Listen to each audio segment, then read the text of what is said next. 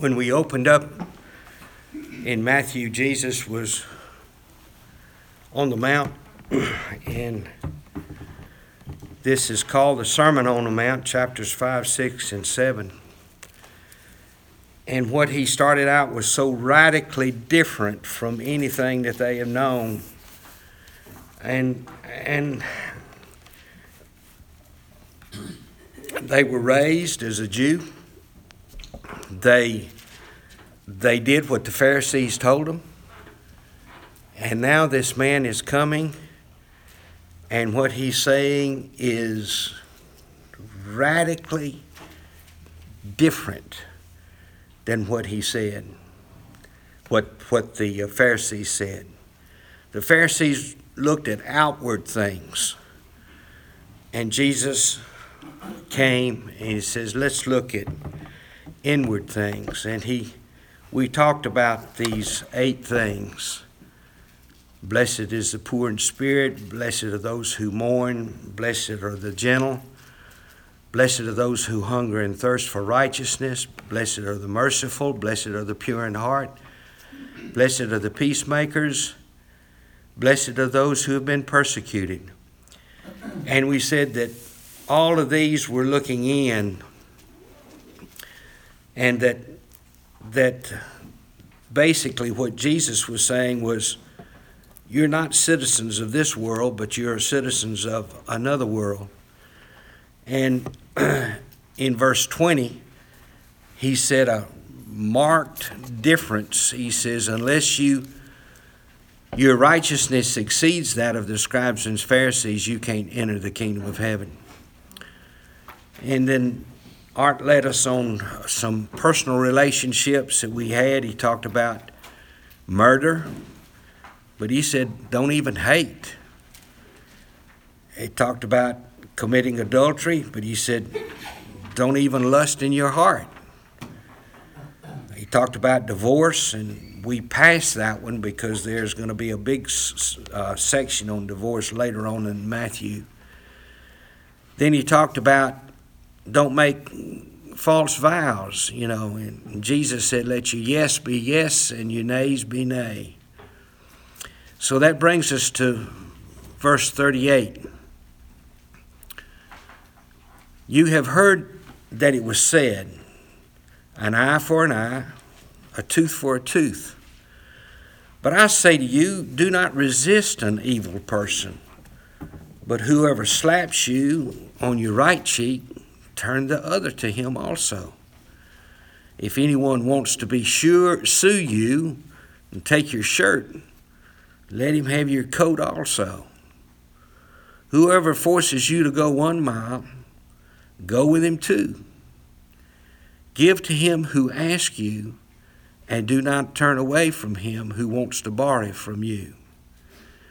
This is total radical thinking. And you fast forward these 2,000 years, it's still radical thinking. We in Exodus 21, you don't have to turn there, but we talked about this when we were there. That what Jesus said. He said, if a man struggles with each other and strikes a woman and a child, and she gives birth prematurely, yet there's no injury, that surely be fined as the husband demands. But if there's further injury, then you shall appoint a penalty for life, eye for eye, tooth for tooth, hand for hand, foot for foot, burn for burn, wound for wound, and bruise for bruise. And that's what Moses told them. And this idea is retaliation, the law of retaliation. And what Moses said was fair in that they didn't want to take retaliation too far. Just do what you need to do.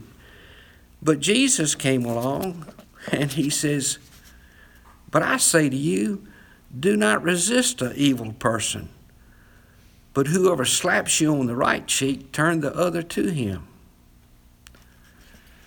Now, we understand that, and yet it would take a lot of grit and grace for most of us to be slapped and not do anything about it. You don't all have to answer. But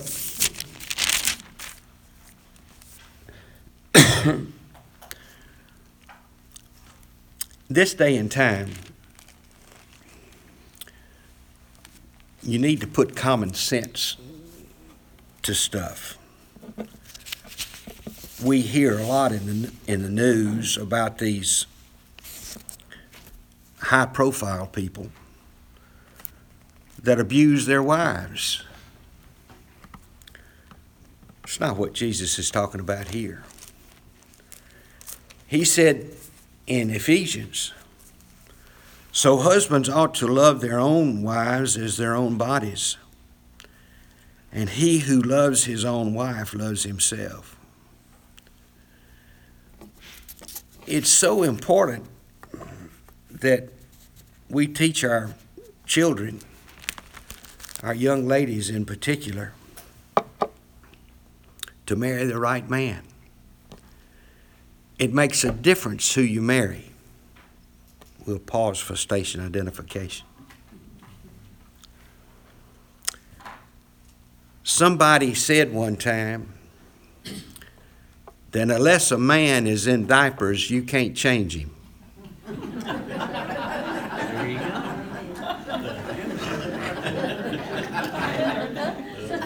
That's all right, Bill. That was good. So you need to see what's going on before you get there. So that's not original with me, Cleveland. Okay. So Jesus said, if they slap you, turn your right cheek and go to it. He says this law in the Old Testament prevented people from taking personal revenge, but Jesus replaced the law with an attitude. How many times have we said it? Attitude is everything. Psychologists tell us that violence is born of weakness, not of strength. It is the weak man who thinks only of himself and hurts others to protect himself. So what Jesus is saying here, be kind, be loving. He used two more things here that, they didn't have a clothes closet like we do. They had what they had on. They had on a tunic, which was a garment that was worn next to their body. My text calls it a shirt. And then they had an outer cloak, which at night they used for cover to keep them warm. And he says, if they want it, if they want your shirt, give him your coat, And then we came in this time in history where the Romans were there, and the Romans could ask a guy to take his armor with him and whatever else he had and walk with him a mile, pack it a mile. Jesus said, if they ask you to go a mile, you go 2. Verse 41, whoever forces you to go 1 mile, go with him 2. Verse 42, give to him who asks of you, and do not turn away from him who wants to borrow from you. Hold your finger there and turn to 1 Peter. It's right after Hebrews, right before John. 1 Peter 2.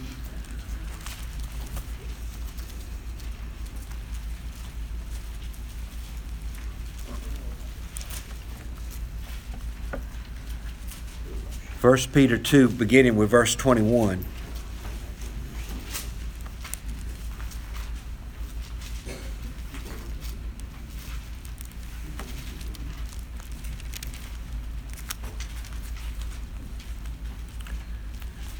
Christ our example, 1 Peter 2, verse 21.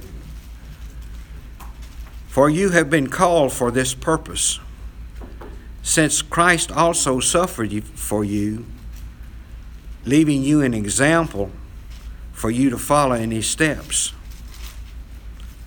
who committed no sin, nor was any deceit found in his mouth. And while being reviled, he did not revile in return. While suffering, he uttered no threats, but kept entrusting himself to him who judges rightly. And he himself bore our sins in his body on the cross, so that we might die to sin and live to righteousness. For by his wounds you are healed. For you were constantly straying like sheep, but now you have returned to the shepherd and the guardian of your soul. Verse 24 again. He himself bore our sins in the body on the cross, so that we might die to sin and live in righteousness. For by his wounds we are healed. Back to Matthew 5.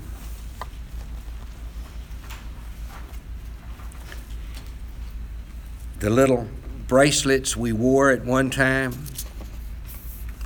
WWJD. What would Jesus do? He would be kind and loving in everything. Verse 43. You've heard that it was said, you shall love your neighbor and hate your enemy. But I say to you, love your enemies and pray for those who persecute you, so that you may be sons of your Father who is in heaven. For he causes his sun to rise on the evil and the good, and sends rain on the righteous and the unrighteous. Verse 46. And if you have love for those who love you, what reward do you have?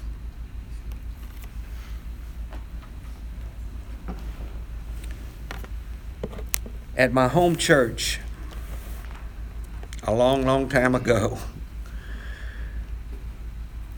there was a incident that happened in community.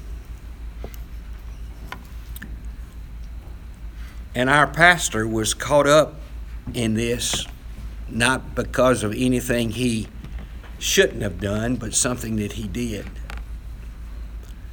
And there was a massive hate campaign against the man. And so much that he had to leave. And he was my friend. And it hurt me. And I was very upset.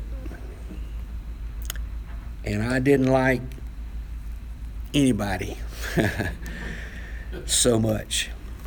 I told Velta I was going to start my own church out in the pine trees.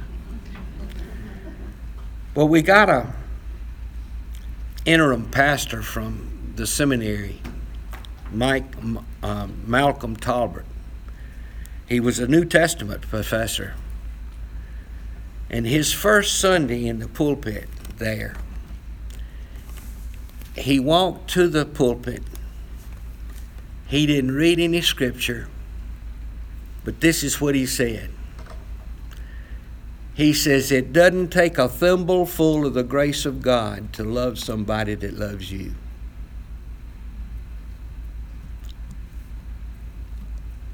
And I didn't hear anything else the rest of the service. But the Lord and I had to do some business. because I had let this incident and what happened, bitterness, and I come back to what Malcolm said, which is echoing this 46th verse here. If you love those who love you, what reward do you have? And I never will forget that. It doesn't take a thimbleful of the grace of God to love somebody that loves you. We all come from different places and different backgrounds. Velta learned in Bible school that it's a statement, we are what we have been becoming. The family we were born into, how we were raised, who we married, all of those things make us who we are today, circumstances and everything else. We are what we have been becoming. Say it a different way, a little bit different slant. You've heard me say before that I'm in front of you today, but I stand on the shoulders of two grandfathers and a dad who loved the Lord and taught me to. So when Jesus came here, this is marked difference. Verse 44, I say to you, love your enemies and pray for those who persecute you, so that you may be sons of your Father who is in heaven, who causes his sun to rise on the evil and the good, and sends rain on the righteous and the unrighteous. What Jesus is saying here, that the Heavenly Father he doesn't play favorites. He says the sun rises on the good and the evil, and it rains on the righteous and the unrighteous. He doesn't pick and choose. God loves them just like that.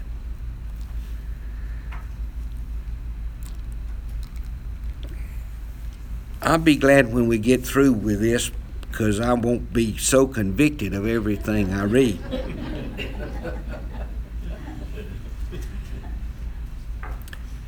Verse 47, if you only greet your brothers, what more are you doing than others? If you greet only your brothers, what more are you doing than others? Do not even the Gentiles do the same? This is Jesus talking to his Jewish brothers. It's easy to love you here, Maybe a few of you. No, I'm teasing. I love you. I love you. But when you get out in the world, it's a little bit different.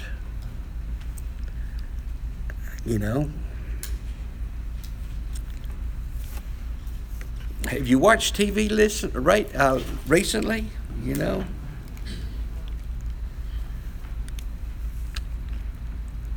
Verse 48, therefore, you are to be perfect as your heavenly Father is perfect.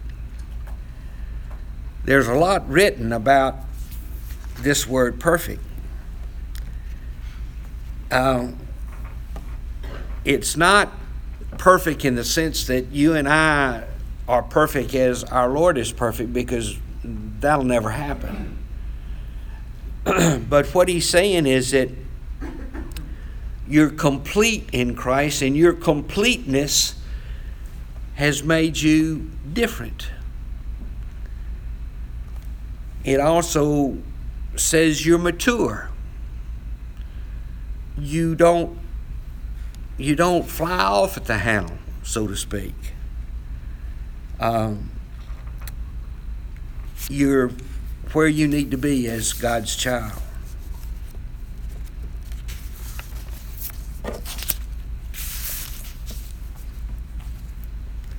Kindness, is an attribute we need to have. This is totally different than what the Pharisees had been preaching.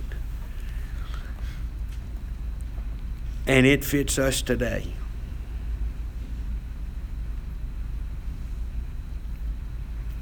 Chapter 6. Beware of practicing your righteousness before men, to be noticed by them. Otherwise, you have no reward with your Father who is in heaven. So when you give to the poor, do not sound a trumpet before you as the hypocrites do in the synagogue and in the streets, so that they may be honored by men. Truly I say to you, they have their full reward.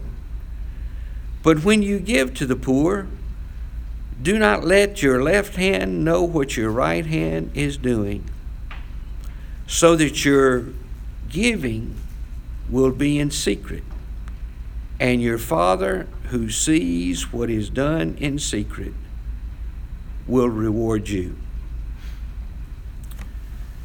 I'm very grateful that you and our church is a giving church. If a need is known, pretty much we meet it. When we had budget discussion a few weeks ago in here, it was pointed out that our mission in our budget, we tithe, but that doesn't include World Hunger, Lottie Moon, Annie, all these special offerings. And we pretty much meet the goals that have been set every time. And then there's myriad of other little things that happen,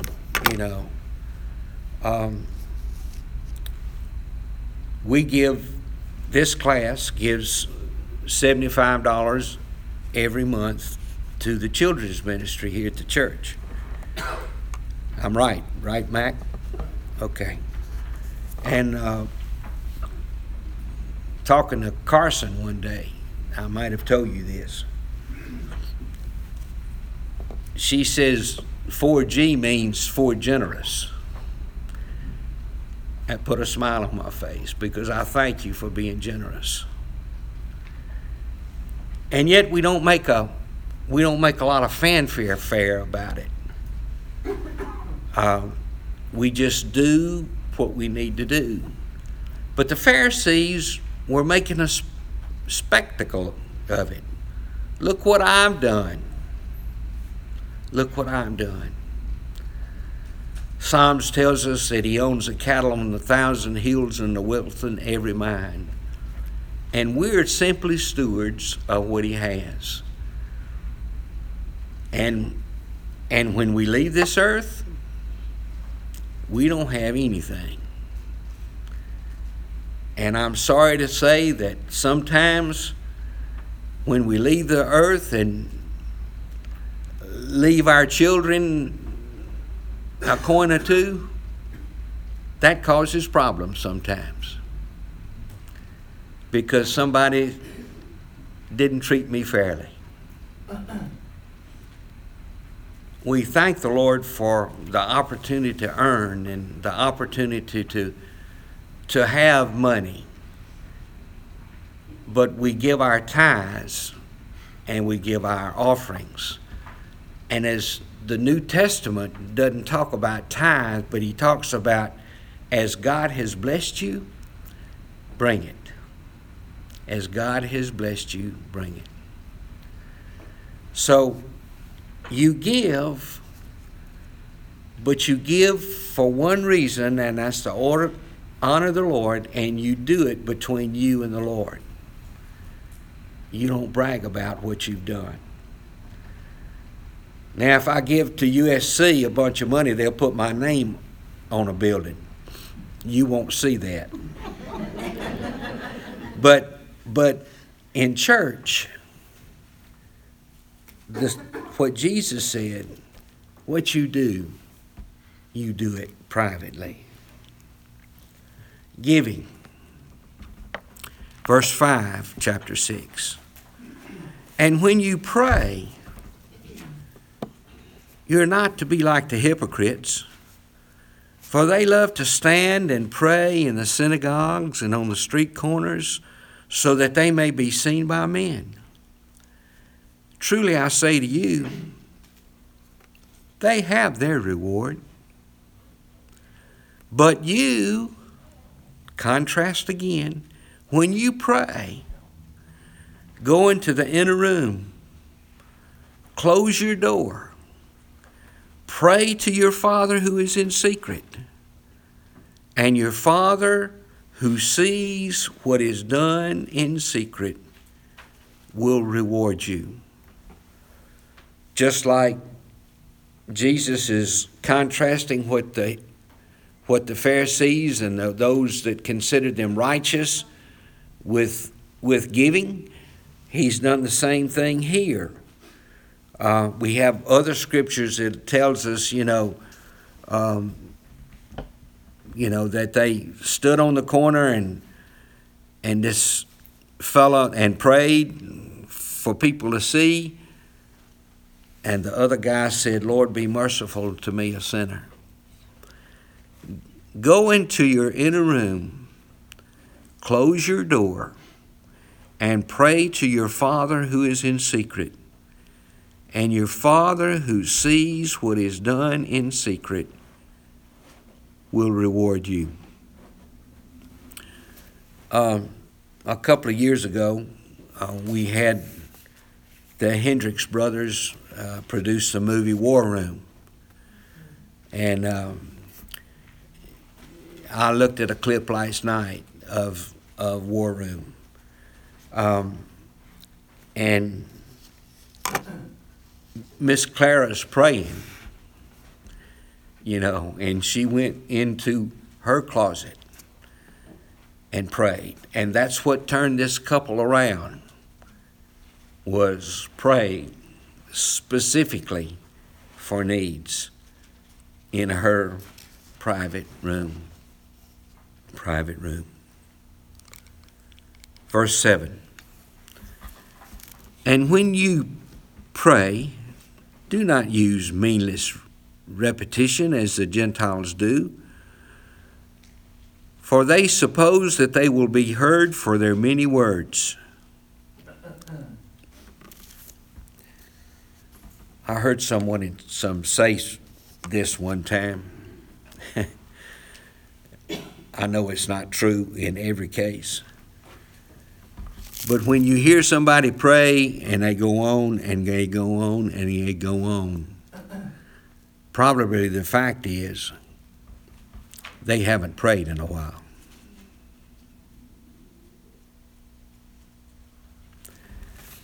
We need to ask the Lord every day,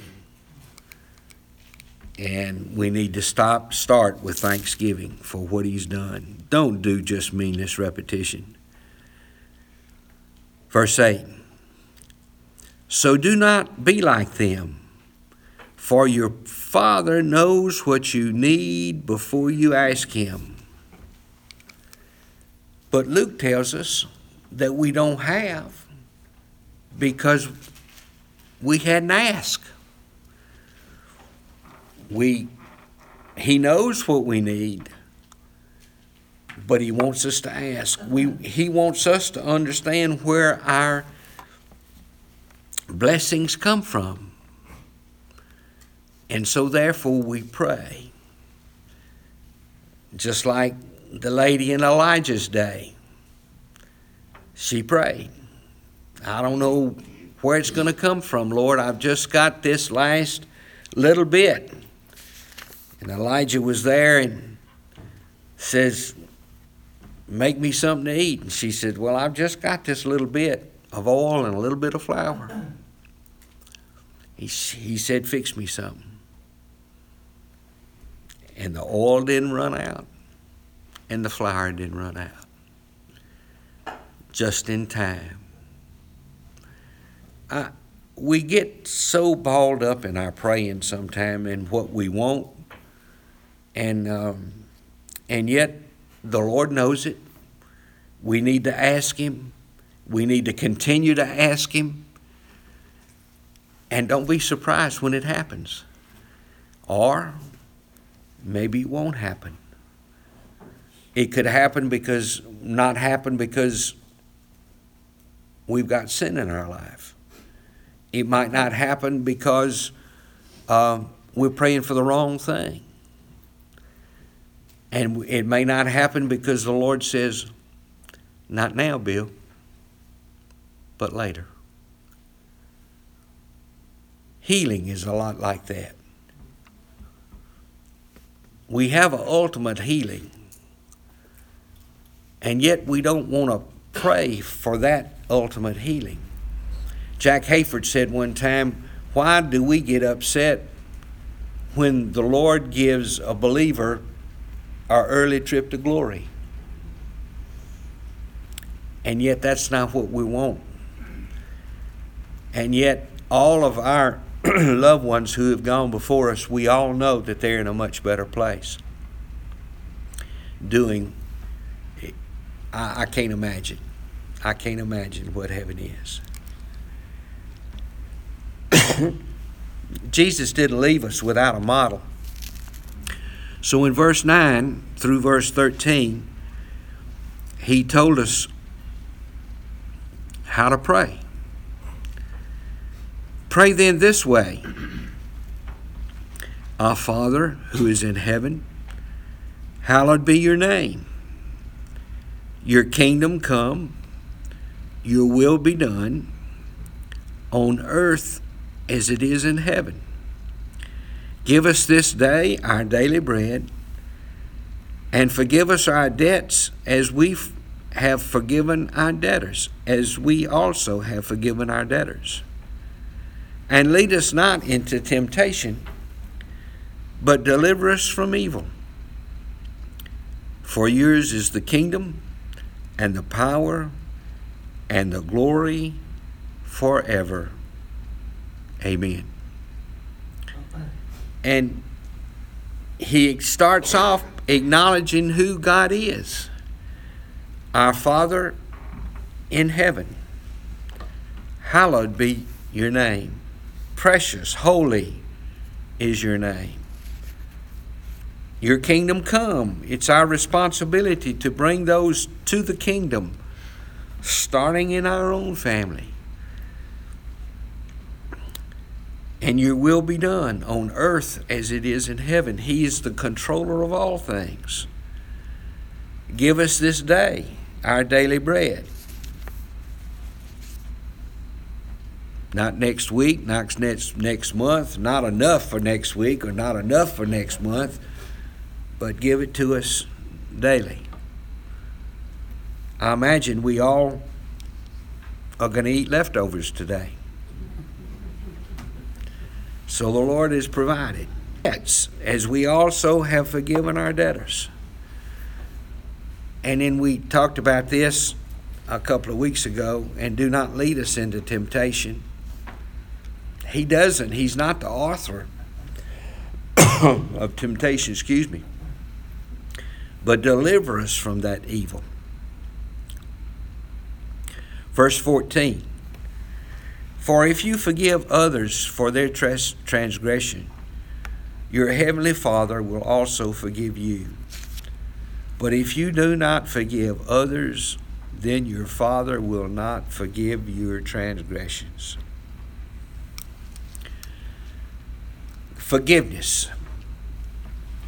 I got to quit. We'll pick up there next week. Forgiveness is something that we all need to practice a lot, and yet we want people's forgiveness, but sometimes we're stingy in giving our own forgiveness. We'll pick up here next week. The radical difference between what the Jews were been taught and what Jesus came on the scene and did. Lord Jesus, we thank you for this time. We thank you for all you are to us. We ask that you to continue to bless us, be with Pastor Bobby as he preaches today. Be with every prayer prayed, every note sung, every word mentioned. And Father, we thank you. Help us to be like you. Help us to be forgiving and loving in everything we say and do. And Father, it's tough sometimes, but let us walk the second mile and do the things that are uncomfortable for us to do just to show the world who we are. We thank you. In Jesus' name we ask it. Amen.